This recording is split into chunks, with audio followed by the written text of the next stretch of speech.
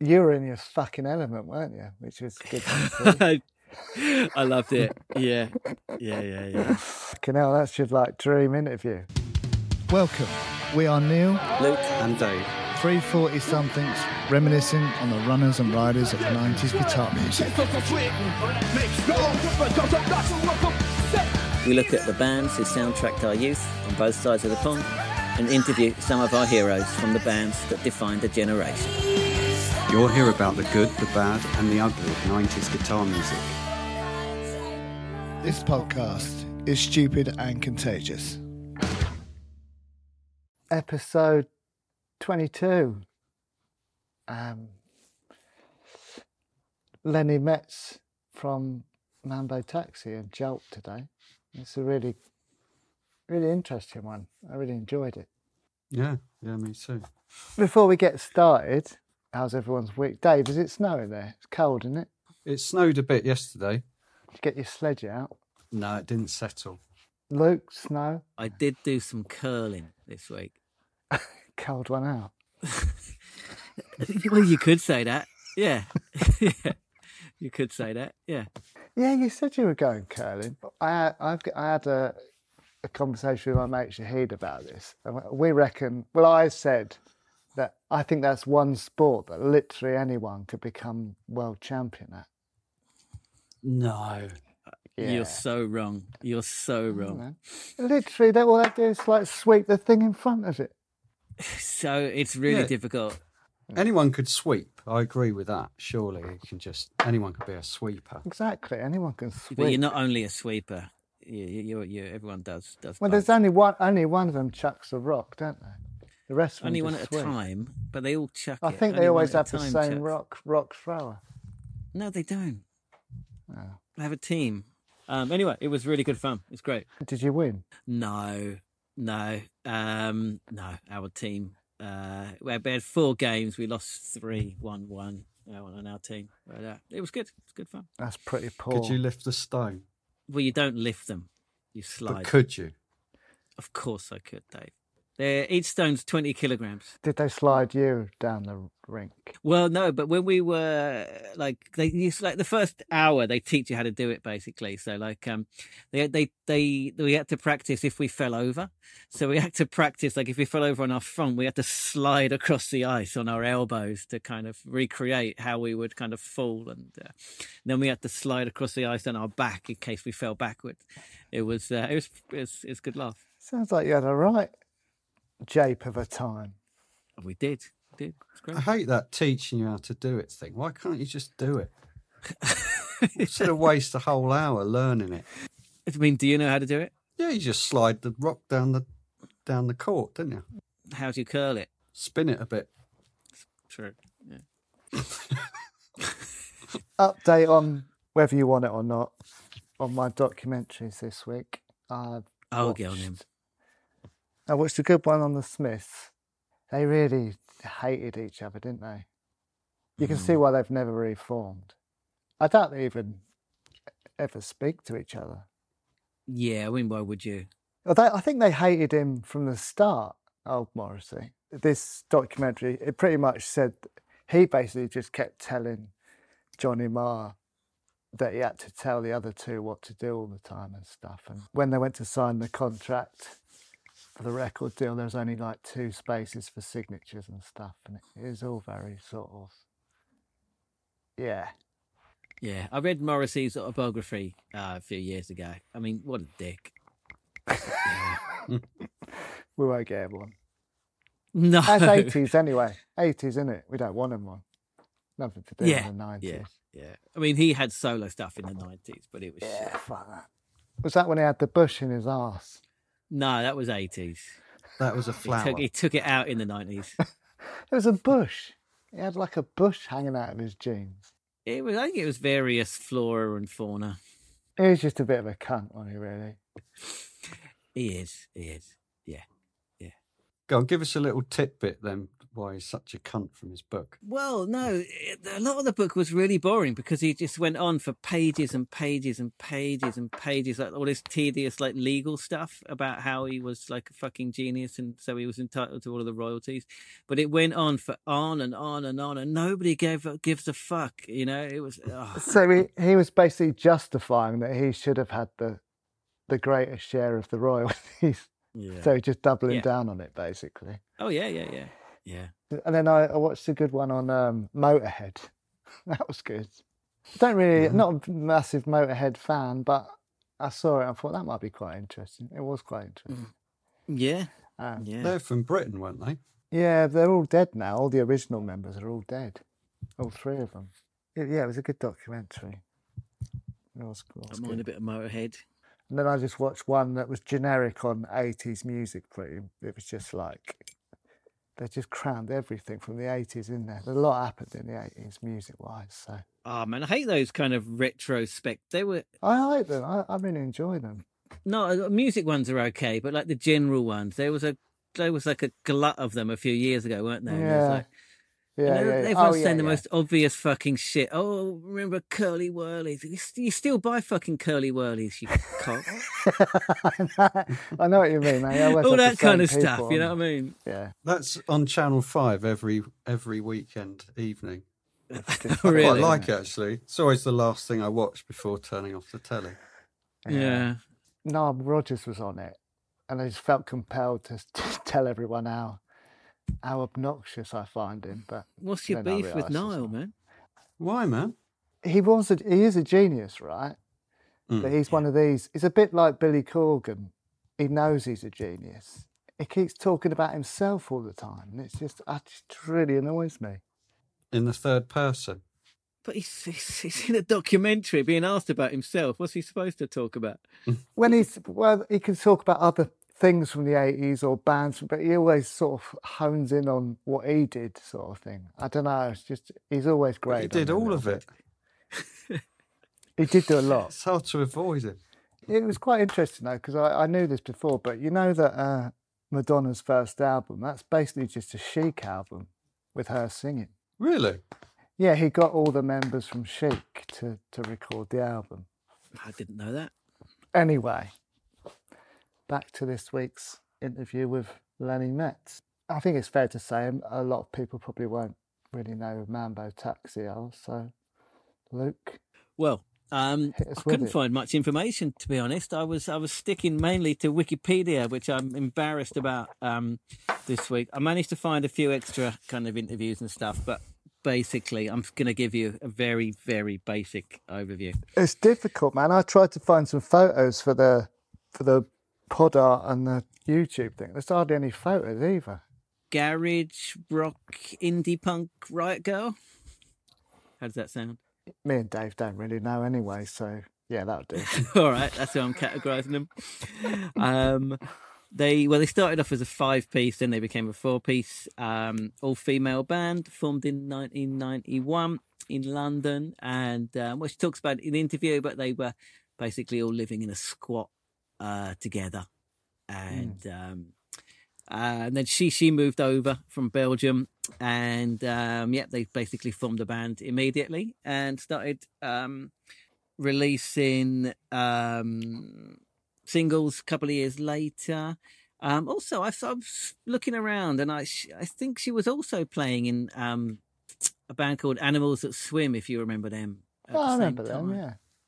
She was also playing bass for them for a while, I think, at the same time, between 91 and 93, just when the Mambo Taxi were kind of getting their sound together. They released a few singles in 1993. Prom Queen, Poems on the Underground, I think was their biggest hit, although it didn't get anywhere near the charts or anything like that. And a great song called "Do You?" I'm gonna check I got the title right. Do you always dress like that in front of other people's boyfriends? Which is good title. I like that. So I had to listen to them. I hadn't really heard them before. I have to, it's not really my kind of thing, but. Yeah, I did quite like them now. I love the videos. They're really sort of so 90s, aren't they? The videos, it's They're very fun. DIY. Yeah, I liked that. I liked it. I'm going to sort of skip to the interview just quickly, just to nip in, because she mentions in the interview that none of them could really play, but that doesn't come across in the music, I don't think. I thought it sounded although it was quite punk, it was quite a full sort of melodic sound, I thought. Do you know what I mean? Yeah, I agree. It didn't sound Yeah. like they were just they all sounded quite competent to me. But she did also say in the interview that they they did tour a lot, and they did play together a lot, and they were living together. So I guess they got better. No, like I say, it's not my sort of thing, but I liked it. I thought it was good. I think there's sort of the sort of band I probably wouldn't put on and listen to, but I would love to have seen them live. Did you see the one that's on YouTube? The one in Leicester? Yeah. Look good. Well, speaking of that, so they toured with a load of people we like. They toured with Senseless Things, of course. They toured with Carter, Corner Shop, Huggy Bear, Stereo Lab. So all of these kind of good kind of 90s bands they ended up touring with. They had lots of lineup changes and it all got really complicated. And a couple of them left. And I think one person came in that was from Huggy Bear, actually. Okay. And yeah, a couple of them left, and they formed a band called Voodoo Queens, if you've heard of them. And that was just to say we're getting going. So then, yeah, they brought in some new members, and they released their only album called In Love With Mambo Taxi in '94. And that's their only album. And they broke up in '95, basically. What's Riot Girl? Well, it was a social, political, musical movement of the early 90s that was kind of dedicated to kind of feminism and things like that. I'm glad I asked, because I thought it was a band or something. Oh, right. No, it's a genre. It's a genre. Or it's more of a movement, but it's a kind of, the genre of music of that time. Dave, did you ever listen? Yeah, but, it just shows the limitation of Spotify, because there's not a lot on there. There's one song on there, and it's by far their best one. It just shows the limitations of stuff in general from that sort of era. Like, you can't find any pictures. In 30 years' time, when people want to find pictures of bands in this era, there'll be fucking too many. Yeah, what I did find was a session they did with Mark Radcliffe on YouTube. Did you see that? Yeah, I did. Yeah. Which was kind of, they were 4 good songs. I liked the songs. That's why I was listening. But it was a weird rapport that Radcliffe had with them. It was, wasn't it? I thought that. It's like he couldn't really be bothered. But it seemed very performative, like he was pretending that he couldn't be bothered. Yeah. Anyway, they were good songs. I liked them. Maybe they knew each other or something. No, it didn't come across like that. It was weird. I picked up on that as well, Dave. It was weird. Yeah. Perhaps he was having a bad day. I think he was trying to be cool and dismissive and cool. And he just ended up coming across like a dick. Yeah. Sums it up well. Yeah. We won't get him on either, then. Yeah. he might come on. No, he's not. I think he's great. I love Mark Radcliffe, but he was a dick in that. He was. Yeah. I think he's great. Yeah, he can call people out for being a dick. That's fine, isn't it? Sure. I'm not saying he is one. I'm saying he was one at that time. As you'll see in the interview, it was originally going to be me, Luke, and Lenny, but I couldn't really do the interview anyway. But then I didn't know much about the band, and it turned out I think it's a better dynamic between her and Luke anyway. There was a really good chat. I enjoyed it. Yeah, it was good. I enjoyed it too. Let me finish off because after Mambo Taxi broke up, Lainey and Mark Kids from our favourites, The Senseless Things, they formed a band called Jolt in '96. Great band. Had a great run of 4 singles, and they released like a 6-track mini album in '97 called Punk Jungle Rules, which I've got behind me. And just a really interesting, fresh new sound when that came out. I loved it. I say in the interview, but I remember I was at university and I went to go to this record shop under the archway. I've forgotten the name of it, and I bought a copy of it. Yeah, the week it came out. It's just I remember. Just loved it. You got it. It's heavy, isn't it? It's good. It's heavy. I like it. Yeah. It's a full-on sound, right? Considering there's only 3 of them, it's Yeah. it's a big sound. Yeah. I love his vocal yeah. anyway on anything. So I just like the dynamic between them on that. So good. And the other members went on and did other kind of musical stuff. I said Voodoo Queens, band called Baby Birkin, you might remember. A band called The Action Time, who I saw in Brighton once. I don't know if they were based in Brighton, The Action Time. Kind of a retro kind of 60s vibe thing going on. Yeah. And that's Mambo Taxi. Here we go. That's all I could find. All right.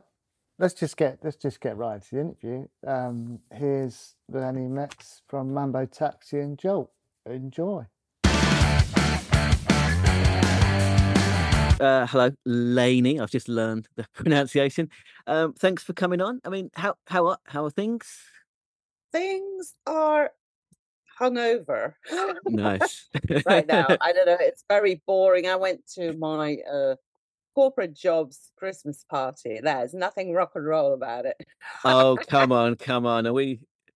But this, I can tell you some stories for sure, but not last night was very run of the mill. Sure. Because we can't be squatters, musicians in this day and age anymore. No. Are you still making music? Well, no, not at the moment. I mean, I'm sort of threatened here and there vaguely. I mean, it's time. I've got like kids, I've got a mortgage. I'm single. I'm a single mother. It's rough and tough, and everything's expensive. And right now, I am waiting for my kids to leave. Hopefully soon. I mean, their dad manages to put out one album after another, but that is kind of also on the back of my work because I've done most of the parenting like most women do. Yeah. Well, you were kind of writing about that even back in the day, right? That kind of topic. I suppose so, yeah. I mean, I'm still very angry angry about Right. women's place in society and life. It's just so frustrating, and it doesn't get any better. Do you know what I mean? Why do you think that is? Why isn't it getting better? Why? That's a good question. I think that there's some very, very deeply ingrained ideas about. I also think that we are becoming more global, and other parts in the world are way worse. I think, I mean, it's kind of crazy that I have to see my daughter go through the same shit that I went through, in terms of being harassed, and it's just so ingrained. I don't know. Yeah. It's a big topic, and it's frustrating. I would still write about it, and I still do write about it. That's really cool. That's interesting, like you were saying about that, like having to take on the bulk of the parenting and stuff like that.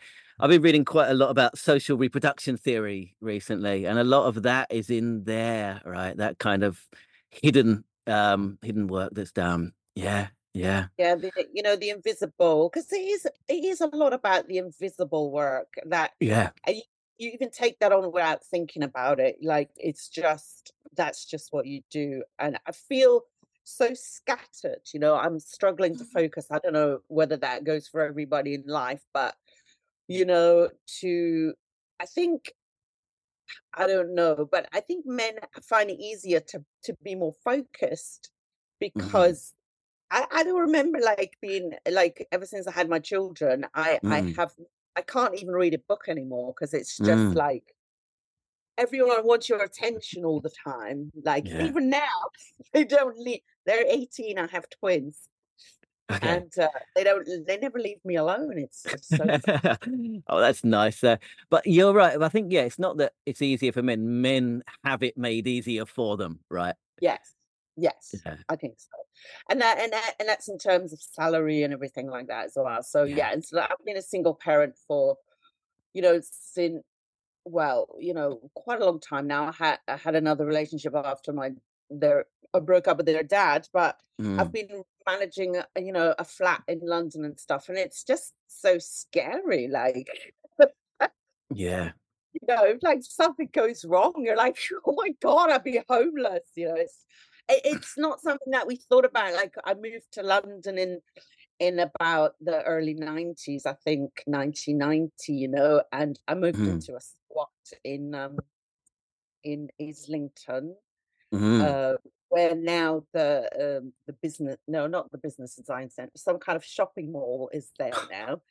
And yeah, and it was just like such a crazy life. It was so interesting, meeting loads of I've got this people. totally romanticized kind of idea of kind of late 80s, early 90s London, that kind of squat culture of It was creativity. romantic. I'm glad to hear it. I mean, we didn't have any toilets, but it was still romantic.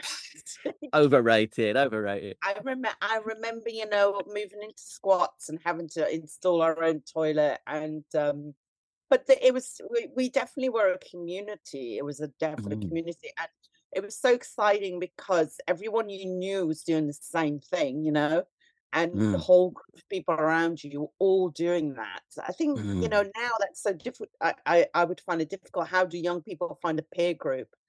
Because they don't meet anyone.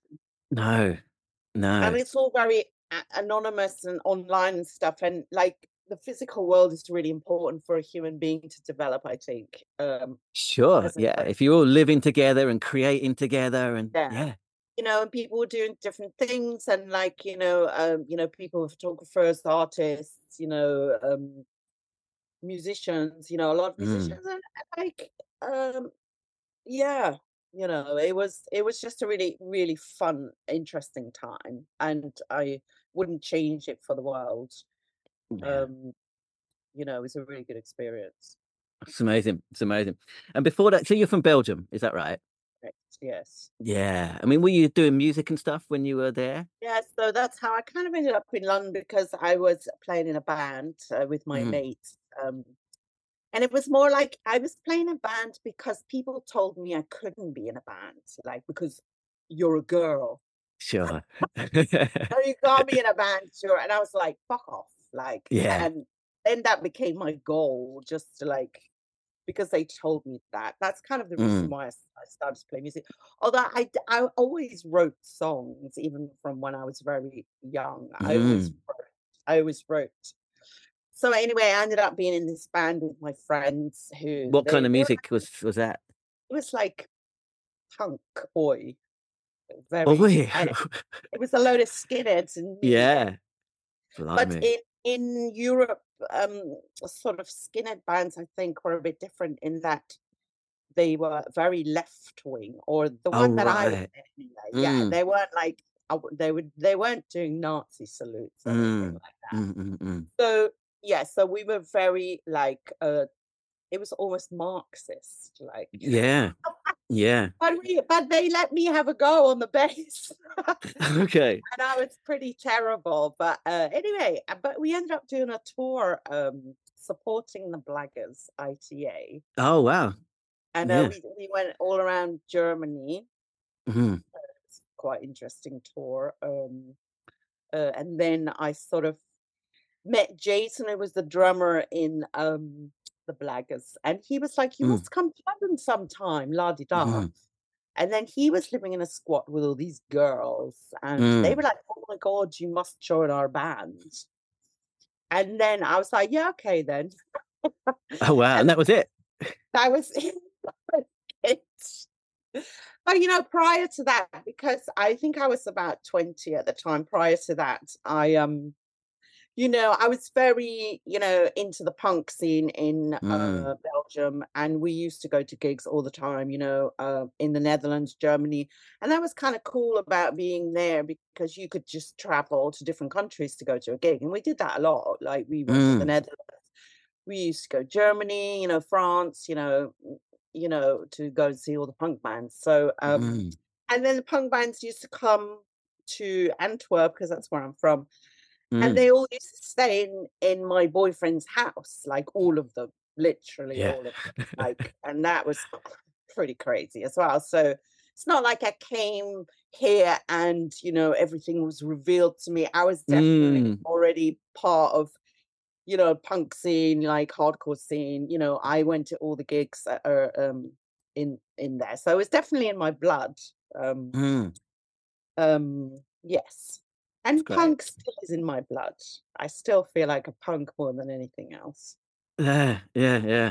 Blaggers ITA. I was listening to them a couple of days ago, actually. Blaggers Yeah. ITA. They had a very strong kind of, you know, anti-capitalist thing going on, right? And yeah, really good. Yeah. Yeah. I mean, you know, they were a bunch of good guys, you know, but unfortunately, like, and I still see Jason, actually quite. He's the drummer, Mm. and you know, I still see him, but I think none of the rest. Yes, but anyway, it was really good to end up on a squat with him, and then all the girls, and then the group around that, and that's why I was so lucky in a way, to end up in London like that, because all of a sudden I had, like, you know, I knew so many people, and it just, you know, it was just crazy. I never looked back, you know. I've Yeah. been for 30 years, I've never looked back. It's only now I'm thinking, I really want to get the fuck out of this. Is that because of like Brexit and all of that shit? Yeah, it really is. If you put it down to one thing, I would say Yeah.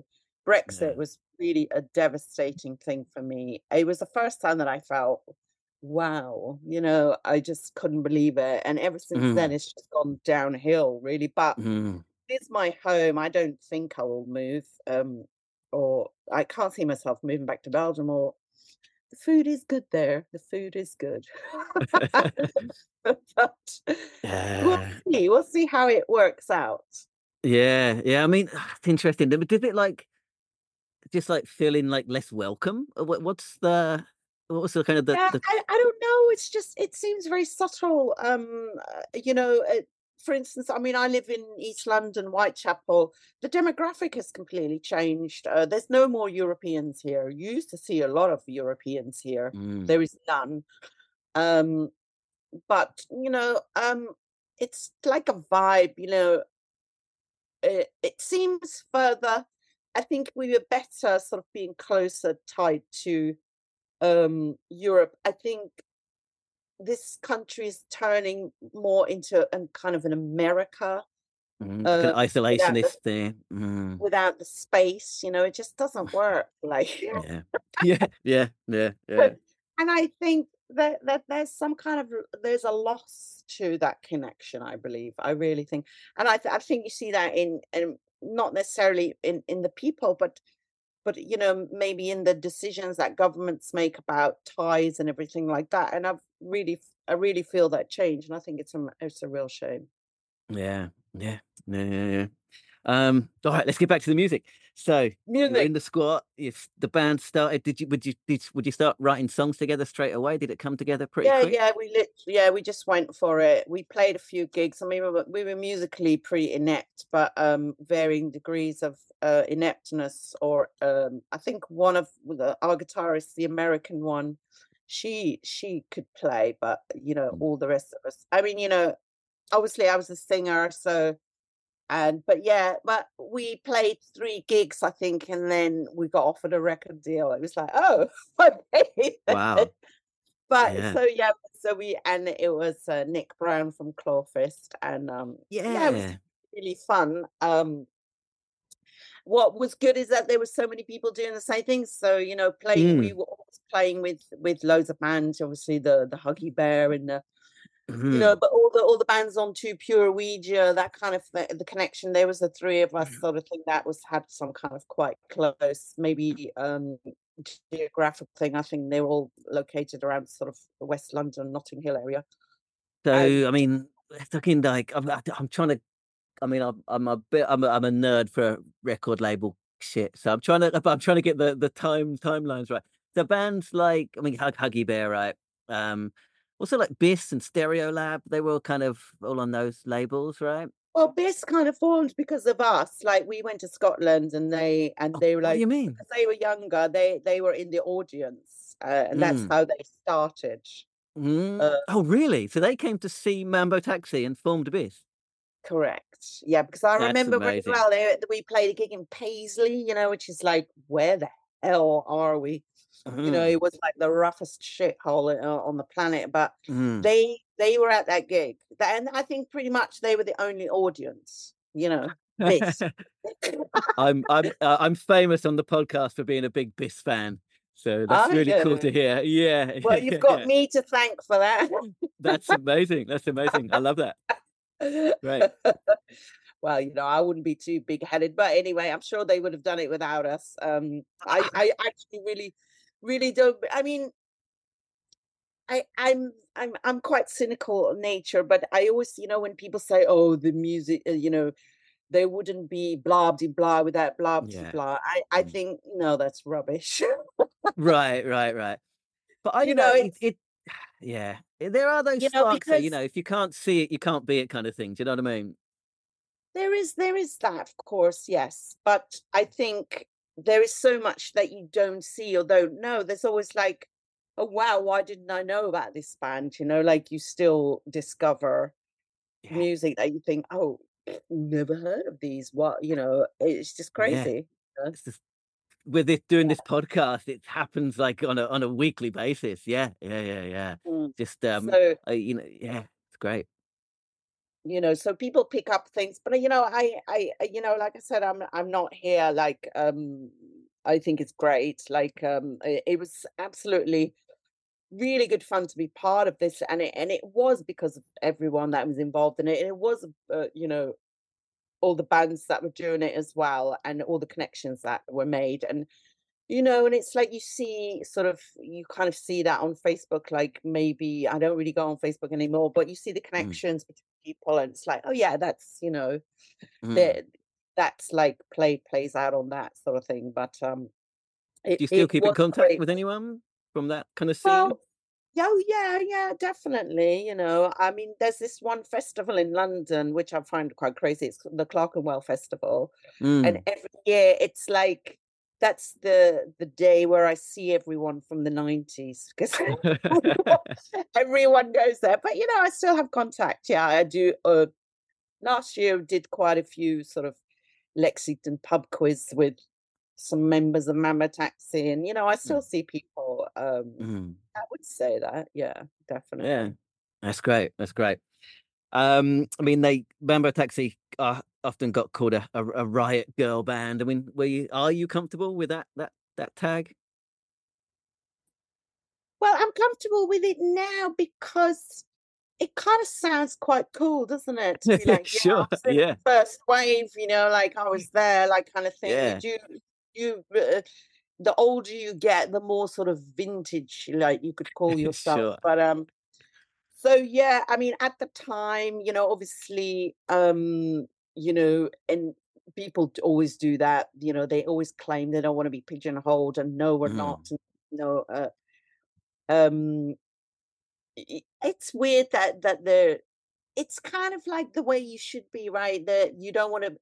It's because you're a musician. You're like, I'm the fucking coolest of the planet. So you're always We're gonna say, unique. "Fuck that." Yeah. I don't Yeah. want to go with that corporate bullshit or that name or whatever. And of course, because these terms are often coined by people on the periphery who want no more, like they want to be in the band, but you're the one in the band and you're saying, fuck you, like, I don't want to Mm. listen to what you have to say, so Mm. it's all Mm. that kind of thing. Yeah.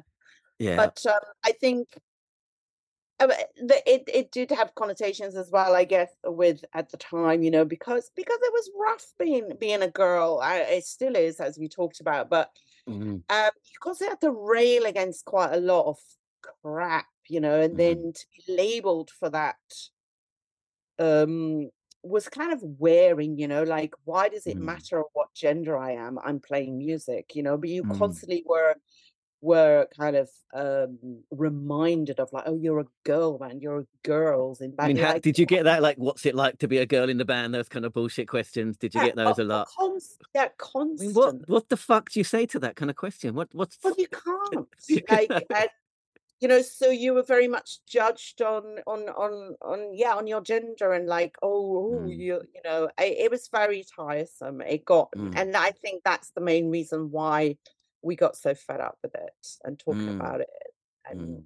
Riot Girl, like, yeah, Yeah, but I think like a lot of people don't realize like the politics came before the music in Riot Girl, you know, and it was integral to the whole thing. I mean, how important was feminism or feminist politics to the band or to you to the band? well, to me personally, it was very like, like I said, I didn't come to London, like with a blank slate. Like, Mm, I had years of protesting. I didn't do nothing else before. mm, Like I was mm, always in a protest, and mm, in fact, protesting seemed to be more of a way of life there than it is here. People do protest, but I think they're a bit more, you know. Yeah, people in Belgium are a bit more vigilant or militant even, mm, it was very important to me. mm. Yeah, so But I think a lot of that kind of anti-capitalist stuff didn't have that much interest in kind of feminist issues or things like no, that. no, no, no, that's true. That's true. I think it's very difficult because you know, of course I would call myself a feminist 100%. I'm Mm, really, it's very difficult because there were like street protests by women, on the street, and they were fighting for, their reproductive rights and everything like that. And it really still makes my blood boil, especially since, we are going backwards. But luckily, like, the world is such that, it's almost impossible for a women to have children now, even if they want them. But anyway, that's a different story. But, to be it's what I'm saying is within a music context, because we just wanted to play music. We just enjoyed playing music together, and we didn't want to constantly going on about the feminist thing. mm, mm. Um, so that was a difficult thing to manage sometimes. I think Bikini Kill that probably did it very good. Yeah. They were very political, very, but also musically very exciting, and managed to Mm, find that balance a bit better than mm, I find it generally, and I wasn't sort of interested in bringing it out on a music forum. I was like, I just want to be an entertainer. mm. Did you get to meet and hang out with Bikini Kill or Bratmobile or any of the American bands? Yeah, I think we supported Bikini Kill. Yeah, I mean, but it wasn't like we had a huge sort of. I mean, I think other girls in the band. I don't want to speak to them, but I think they had more of a thing. Mm. I mean, it's my memory is not that great, so I'm trying. But yeah, we did play together, absolutely, and I still find Wow. them quite an exciting band, to listen Oh, to. again, another one of my favorites. Yeah, yeah, Yeah. yeah, yeah. I mean, I do, because I did see them at Brixton, and they did mention us on stage, and I was quite blown away by that. They Oh wow. mentioned a taxi on stage. I think that gig was in 2019. Oh So wow. yeah, and then they just, it was completely out of the blue. I was there as a punter. I wasn't there like, Mm, I'm part of this. I was there to look at them, so I didn't expect that. that's That was amazing. pretty. Yeah, yeah, Yeah. yeah. I never got to see. I've seen like I still like La Tigra like 3 times or something. I never got to see Bikini Kill though. Well, Yeah. I really like Latigra as well, Yeah. actually. And I think they were playing down the road from here not that long ago. Was it Mm, Latigra? I can't remember. Or it was Bikini Kill at mm. the Troxy, actually, in my street, because I live in Shadwell. So, yeah. Wow. Yeah. Cool. Cool. But yeah, okay, but you weren't that engaged with like what's going on in America and all of that. You weren't like sending off for Well, zines and all that kind of stuff. no, I wasn't actually. No, I Yeah. think on that thing, I wasn't that. No, not in that way. No, I think other people were probably a bit more, because I was very much into it. I want to be in a band to play in a band. I didn't want all that other Yeah. stuff that came with it. Yeah. Sure, sure, sure. Well, speaking of that, then, can you talk a bit about the kind of the '60s kind of garage rock sound that's in your band? I'm in Japan. I've been living here for a very long time. There's a great tradition of kind of female garage rock, garage punk bands over here. Can you talk a bit about that part of your sound, which I really love about the Mambo Taxi sound? Yeah, well, and that part is actually not much to do with me, to be Oh, honest, okay, because okay.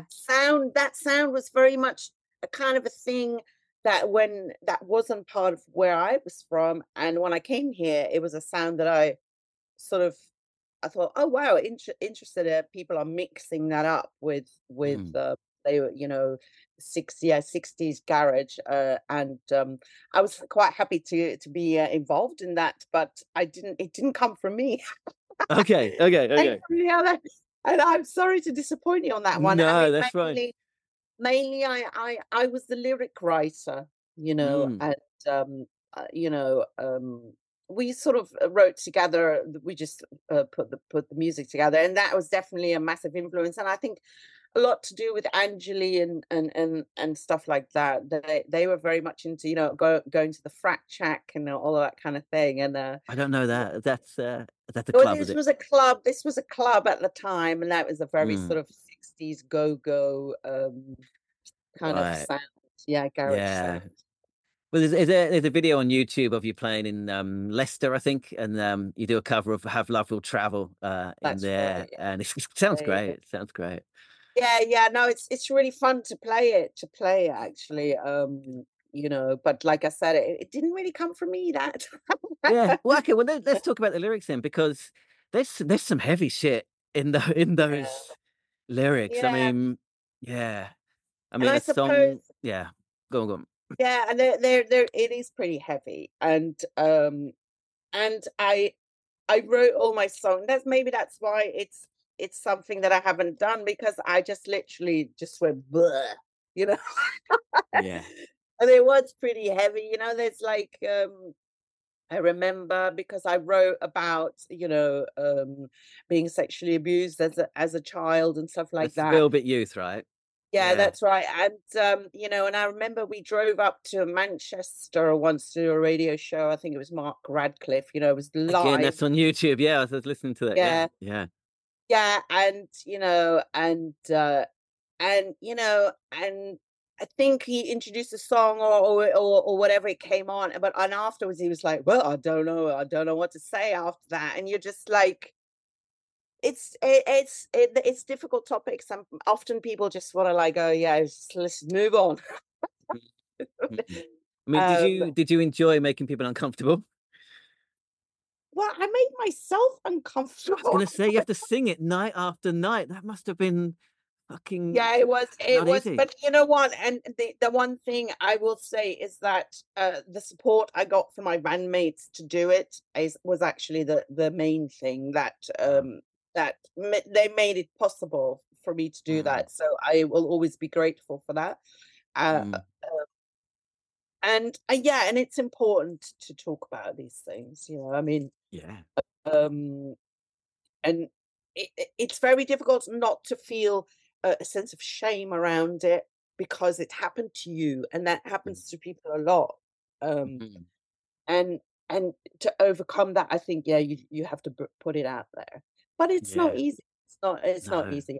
And I'm quite proud that I did it.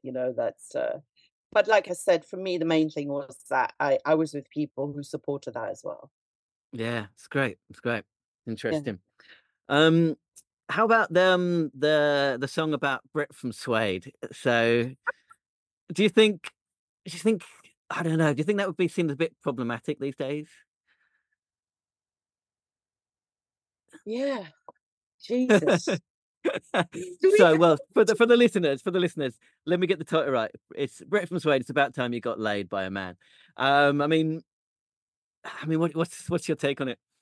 No, I mean, you know what? I think it was just like, because he was just going on about like how gay he was without being gay, Mm, I suppose. mm, And you know, when you go back to, and I think it was a kind of, stop jabbering on about it, because I recently, came up onto some material, and I realized, and it still is, but how fucking awful it was to be gay. mm, mm, mm, mm. Um, you got beaten up, way more chance of even getting murdered, just for being gay, Yeah, and yeah.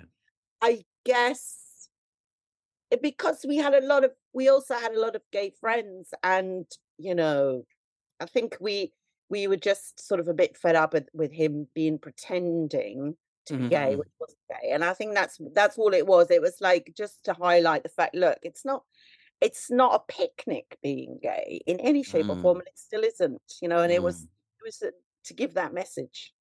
Do you That think he was it. was pretending? I don't know, but was playing up with it a little bit. Mm, I don't know, mm, but does it matter? Do you know what I mean? I think we felt his attitude was a bit shit around it. mm. Yeah, And yeah.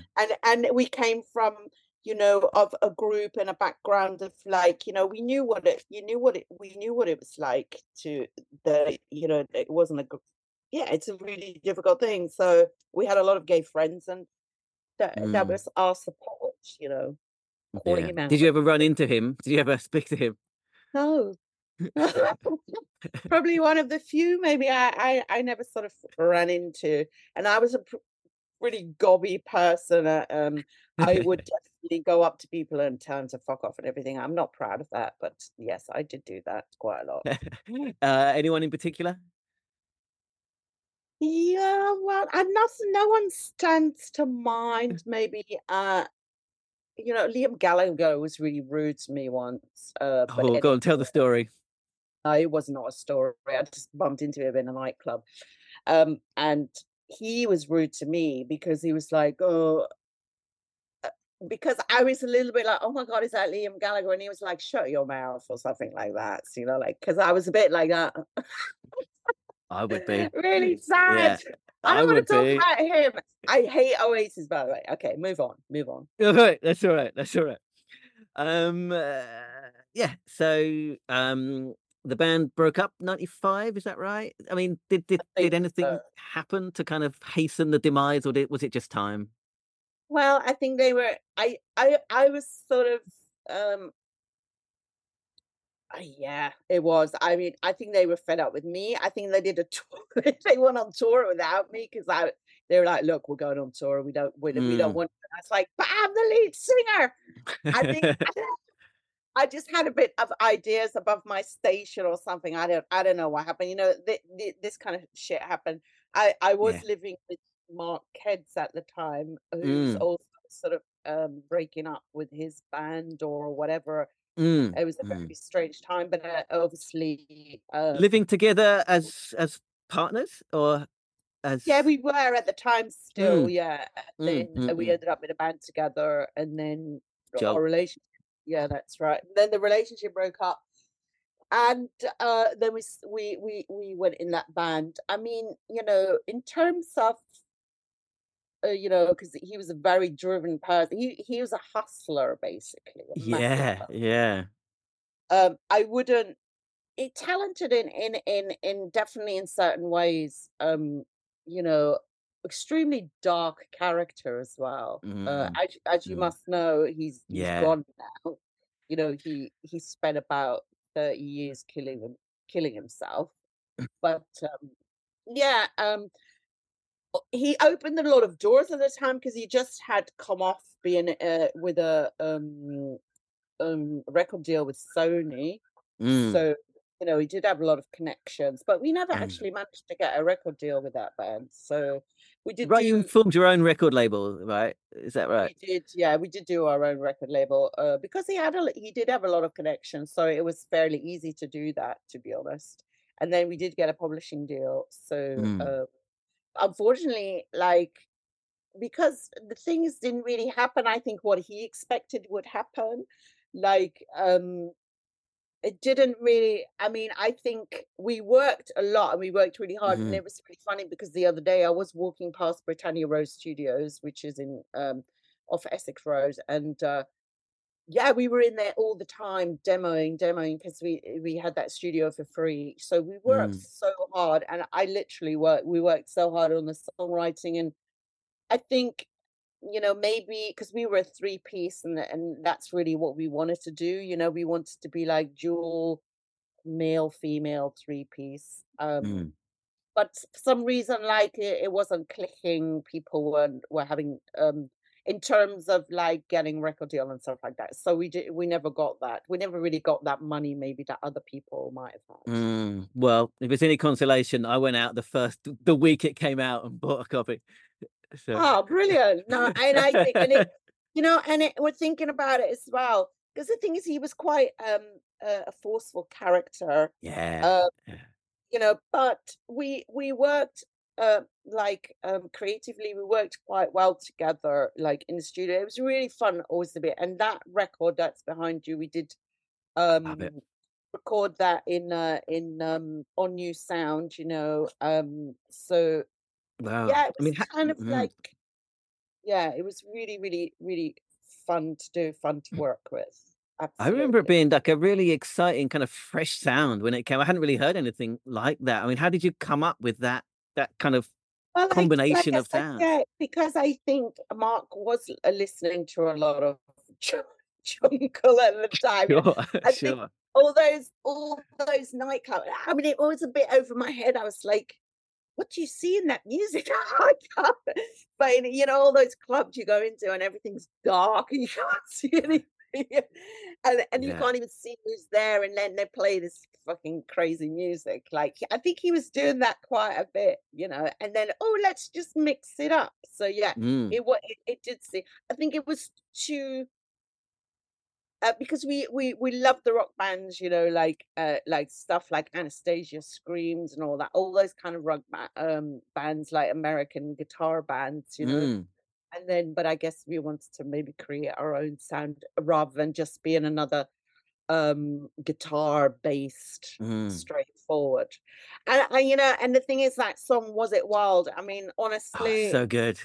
That is just so fun to play, like so fucking fun. I mean, just playing that. Just, it was so good to be able to be just heavy and wild and crazy. And like you said, that's got the dual vocals, the male female vocals. This totally works. Yeah. We did, and that's what we wanted to do. It's a shame that the thing about Mark is he also had a very self-destructive streak. So and he repeated this process after that band, because that's early on, right? Jolt, that was 96. Yeah.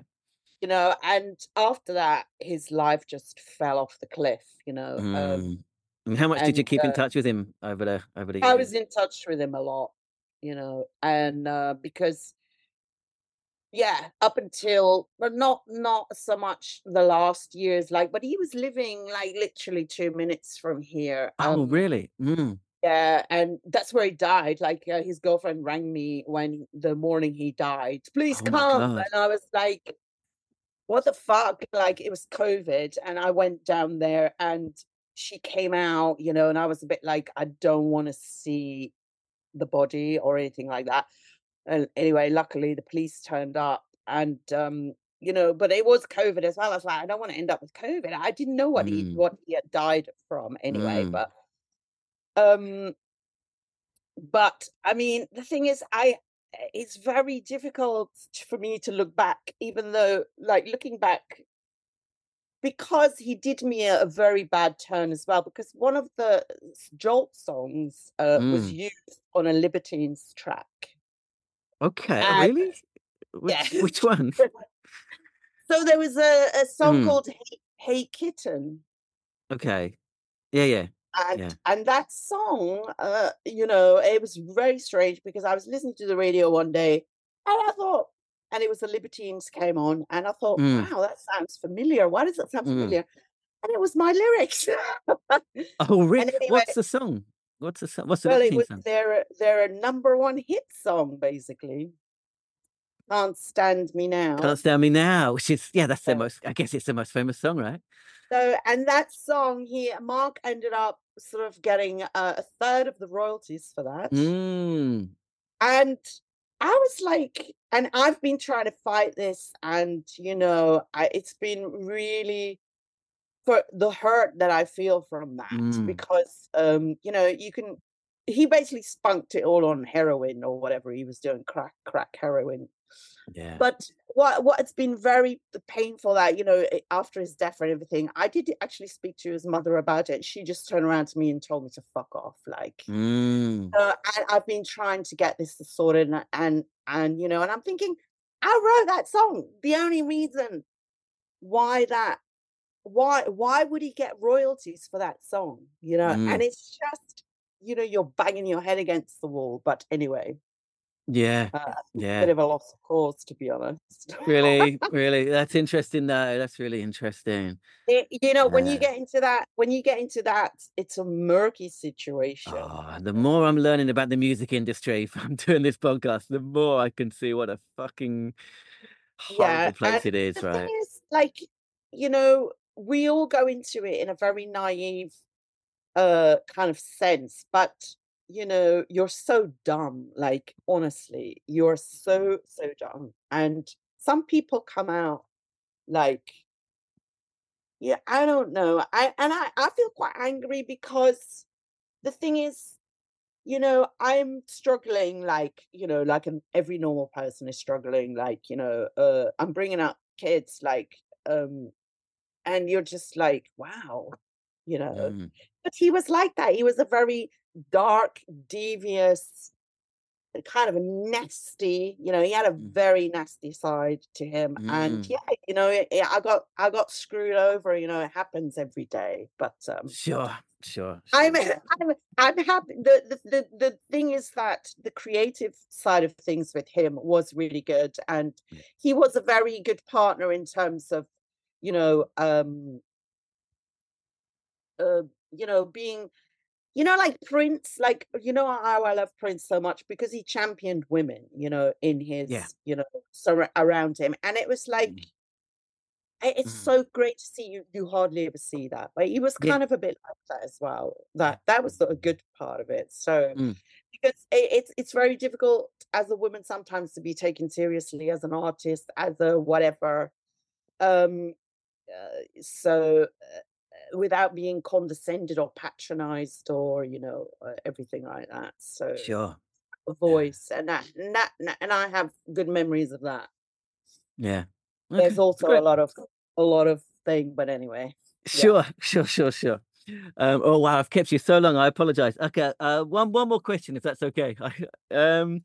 Basically, we ask every band member that we interview the same question, and it's a difficult question, but which other band from that era would you have liked to have been in? So, My God, I quite a know. I'm few. sorry.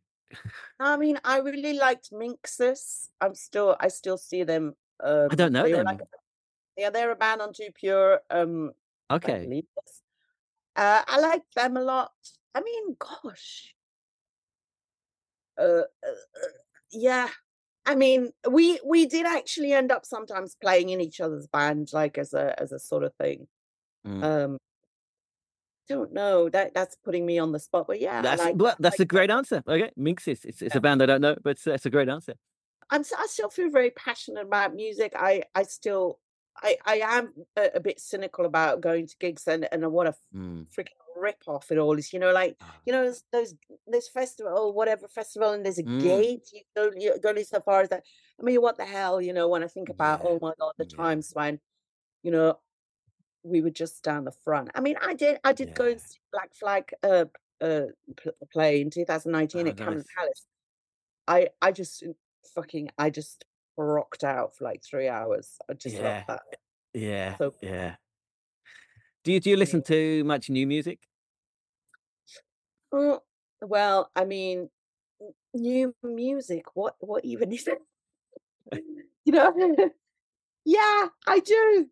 I do sometimes, but I mean, you know, when you're a parent, like my daughter really got into K-pop. I have to say, I got really thrown into that. Oh my God. It's huge over here, so yeah, I know, I know. You know, I did go to quite a few gigs, and man, I got completely, you know, honestly, I was listening to the new album of this, the new album of that. So It's so popular for a reason, right? It's some I good stuff. find it hugely entertaining, and yeah, I got really sucked into that one for a while. Yeah. She's a bit over it now. I'm still listening to the new album from Monster X or whatever, but Sure. it was really good fun. But That's cool. yeah, I'm trying to get yeah. Back into the But punk style. Yeah, that's good. my New Year's resolution was to maybe to go and see a bit more shows and stuff like that. But yeah. Yeah, cool. All right, thank you. I'm going to stop the interview. I'm going to press stop the recording if that's okay. Don't jump away just yet, though. There we go. Lenny Metz, Mambo Taxi, Jolt. She's lovely, right? Yeah, really nice. I really enjoyed that one. You were in your fucking element, weren't you? Which was good to see. I loved it. Yeah. Fucking hell, What that's can just I like say? dream interview. Talking about feminism for an hour.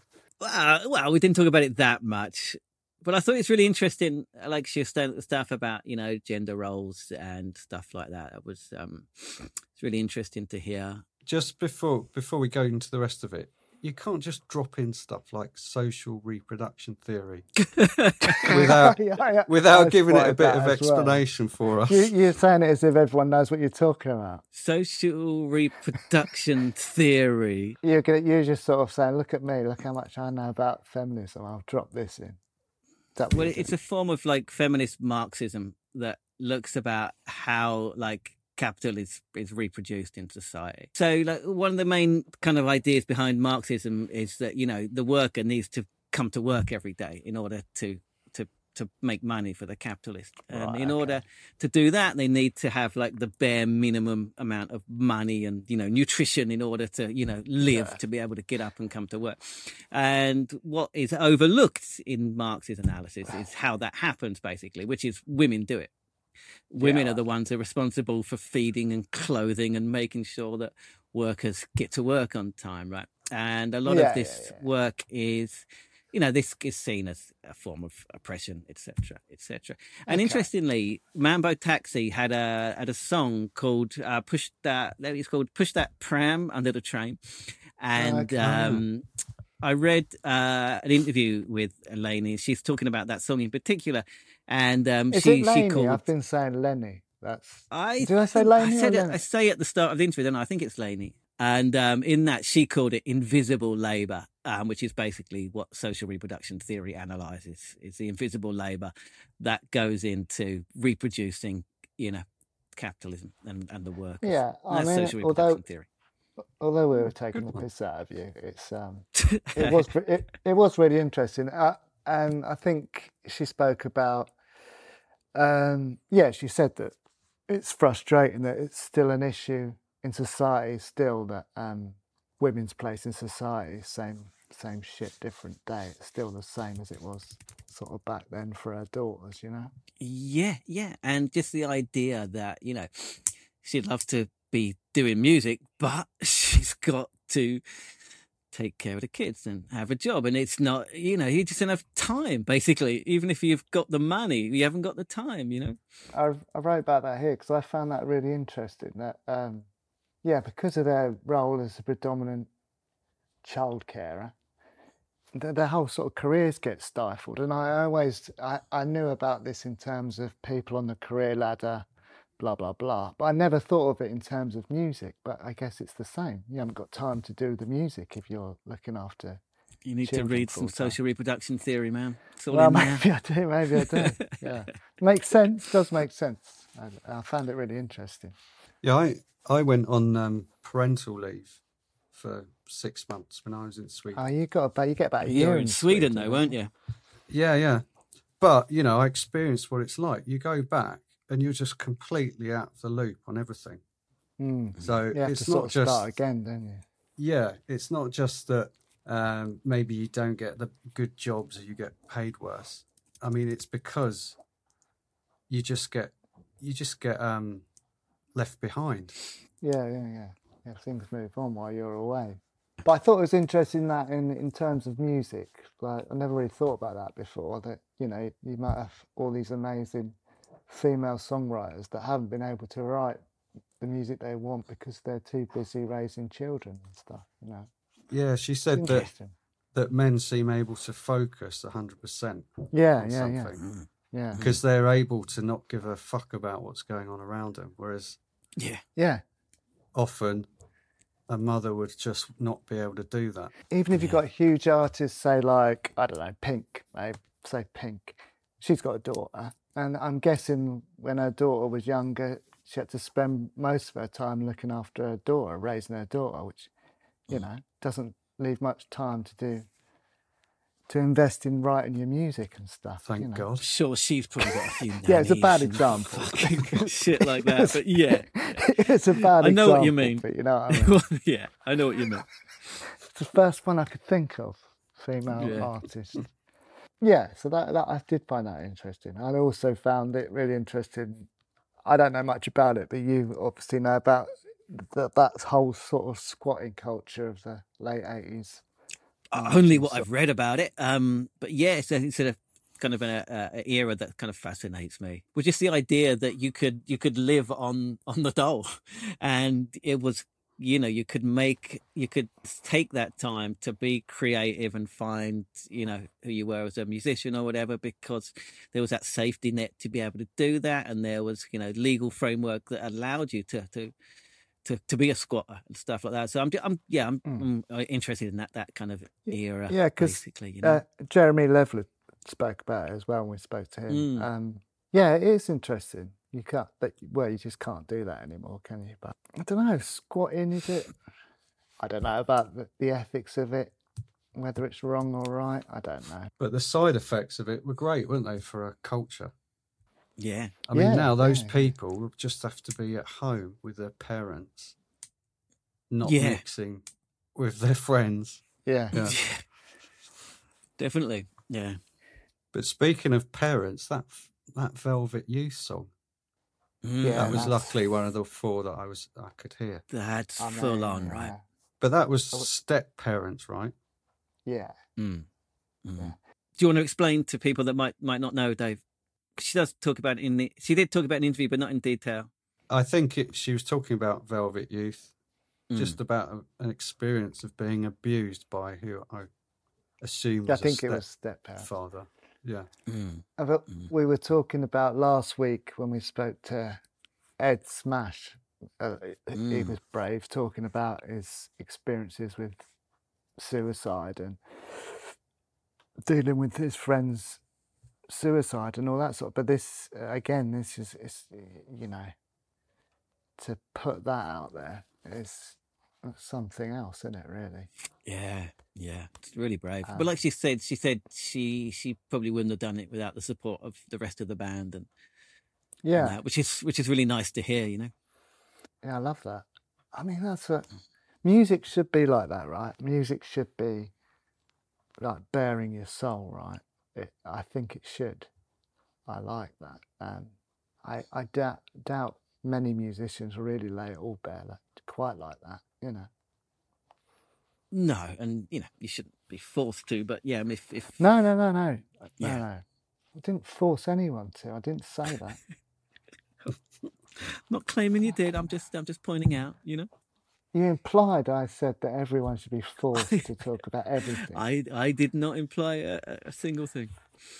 You had to get your Biss reference in, didn't you? Oh, fuck, man. I love that story. That was so good. I bet you pissed yourself when you heard that, didn't you? I literally pissed myself. Yeah. I bet you fucking did, you little bastard. It's great. It's great. This going to see them and then forming a band. That's so cool. Yeah, no, it was interesting, you know, but yeah, as soon as you mentioned it, I thought, oh, here we go. Fucking talk about that. I didn't know she was going to say that, did I? I knew that I think she mentioned in the Mark Radcliffe thing that they I bet you fucking did. I bet you had a chat with her before and said, oh, have you got any good Biss stories that we can put in here? And I can talk about them too.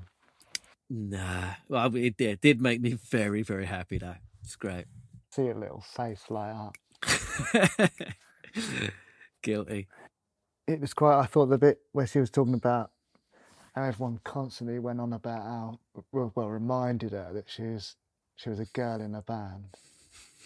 And it's just like, all right, what do you want me to say? Sort of thing. Yeah. There's nothing to say, is there?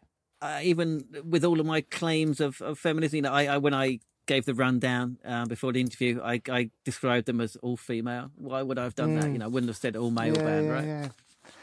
Yeah, I don't know. It's a weird one. It's difficult. You fucking arsehole. You're calling me a misogynist. Yeah, I thought you were really fucking disrespectful to her. We should have, actually, yeah, I take it back. Me and Dave should have done the interview. You were fucking just, you were just rude. That's very insensitive of me. I apologise. I thought a bit about Brett Anderson was really interesting. So I wanted to get into this a bit deeper, but I kind of sensed a little bit of prickliness, so I kind of backed away a little bit. She probably regrets it, right? She probably regrets that song. I don't know if she regrets it. Didn't seem to from what she said, but I mean, I think it's slightly problematic. I thought she had a good point, personally, if you want to have a fight about it. Okay, but you know, bisexual people shouldn't have to prove their bisexuality to, especially the straight people, right? Most bisexual people have not had sexual experiences with people of, you know, different genders. Maybe they're attracted to them, but most people don't have that experience because they don't have the opportunity. But you shouldn't have to prove yourself, right? I think, yeah, I think her point was it was really fucking hard to be gay in the sort of 80s, 90s. Mm-hmm. And he kind of, I don't know, he put forward this sort of, I don't know, rose tinted's the right word, but... A bit like cultural appropriation, perhaps, when you say it kind of nicks someone else's culture. Yeah, kind of. Normally it's with race, isn't it? But here it's with sexuality. Yeah, and I guess he did do that, right? I don't know. Sure. It's a difficult one. It is a difficult one, actually. It's the more I think about it, the more I don't know. Yeah, I'm not sure. I thought it was interesting anyway. I do find those sort of conversations interesting in general. So I think it's slightly problematic personally, but there you wanted a fucking scoop, didn't you? No, I didn't want any scoop. Oh, so you knew it. You knew it was problematic, and you brought it up anyway. I said my opinion. My opinion is that it's problematic. I'm not saying it is. I'm just saying my own opinion. That's all. The level of disrespect you show our guest, it really is unbelievable. So going on from that, obviously, she said some things about kids. That was really interesting because she said a lot, both positive and negative. Yes, she did. It was balanced. You could tell there was a really complex, interesting relationship there. They had a relationship, so it's going to be different from someone who just knew him, right? It was really interesting to hear that on the day he died, Ked's partner called her and she went round to the house. That was really interesting to hear. We did have a chat about this before because we weren't sure whether we should put everything out from interviews, but we decided we should because I don't think we should start censoring our interviewees or deciding which bits people should listen to and shouldn't listen to. Yeah, of course. Yeah. Obviously, Mark isn't here to put forward his response on anything she said, but there's not much we can do about that, unfortunately. But because I did find the bit about the Libertines song really interesting. Yeah. Yeah. You know. But yeah, I do feel for her on that. I mean, what a nightmare. And there's nothing she can do about it. Yeah. Because he's gone. That would really so she'll never get never get it recognised.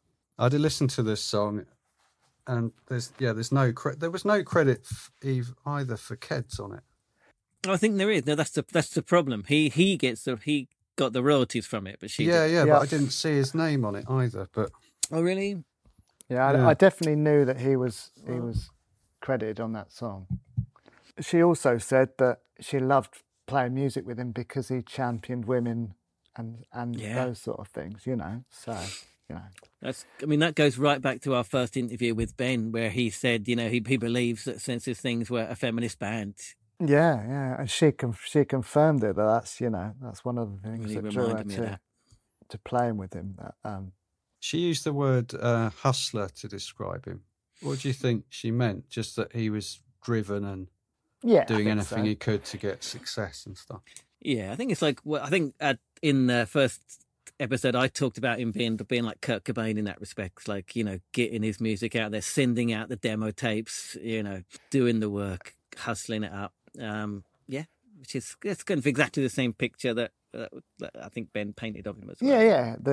He was sort of the driving force behind it. It seems like he's the driving force in most of the bands that he was in. He was just very focused and driven on success.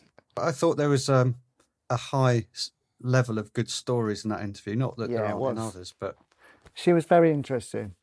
That's it for this episode of Laney Metz from Mambo Taxi, Jolt. If you have enjoyed it, please do give us a thumbs up if you're watching on YouTube and leave us a comment below. Let us know if you've got any memories of Mambo Taxi or Jolt, or just that whole Riot Girls thing. Leave us a comment below. Start a conversation. Episodes weekly at the moment, but subscribe to the channel and then you can be the first to watch them. If you're listening, please do rate, review, do all that sort of thing. Do whatever it asks you to do. It really helps us in getting the podcast found. Luke, mixtape. Well, there's only one Mambo Taxi song on Spotify, and it's not their best song, to be honest, but that's on there. And also, I made the executive decision not to include the Libertine song that she talked about, out of respect for her. So because she wouldn't get any money for it. Exactly. Yeah. But yeah, there's some good stuff on there. Very kind of heavy, a bit of Riot Girl.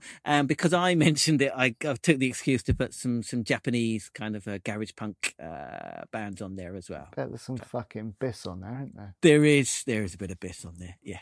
Hoping for a bit of K-pop as well. Yes, there's a bit of K-pop. Yeah. At the end. Yeah. Next week we got Tim Dorney from Flowered Up, which is a good one. And Republica, sorry, yeah. We're looking forward to sharing that one with you. That's it for this one. See you in a minute. I